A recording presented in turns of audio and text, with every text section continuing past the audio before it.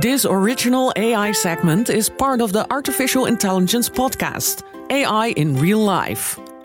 Episode The Case of Terraloop. The OG AI. Where did the robot come from? In the 1920s novel R.U.R, Rossums Universal Robots, we're introduced to robots.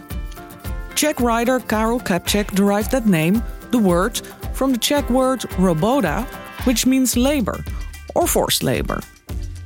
The book tells about a factory owner who wants to automate as much labor as possible and creates artificial people to do so, robots. From Kapček's robots, we got the word robotics, which was introduced by the godfather of AI robot storytelling, Isaac Asimov, in 1941. Because of robotics, a robot isn't necessarily the same as a moving mechanical device made in imitation of a human being anymore. What the definition of an automaton is, or, as we call it now, an android. Listen to the whole episode on bnr.nl/AI podcasts or in your favorite podcast app.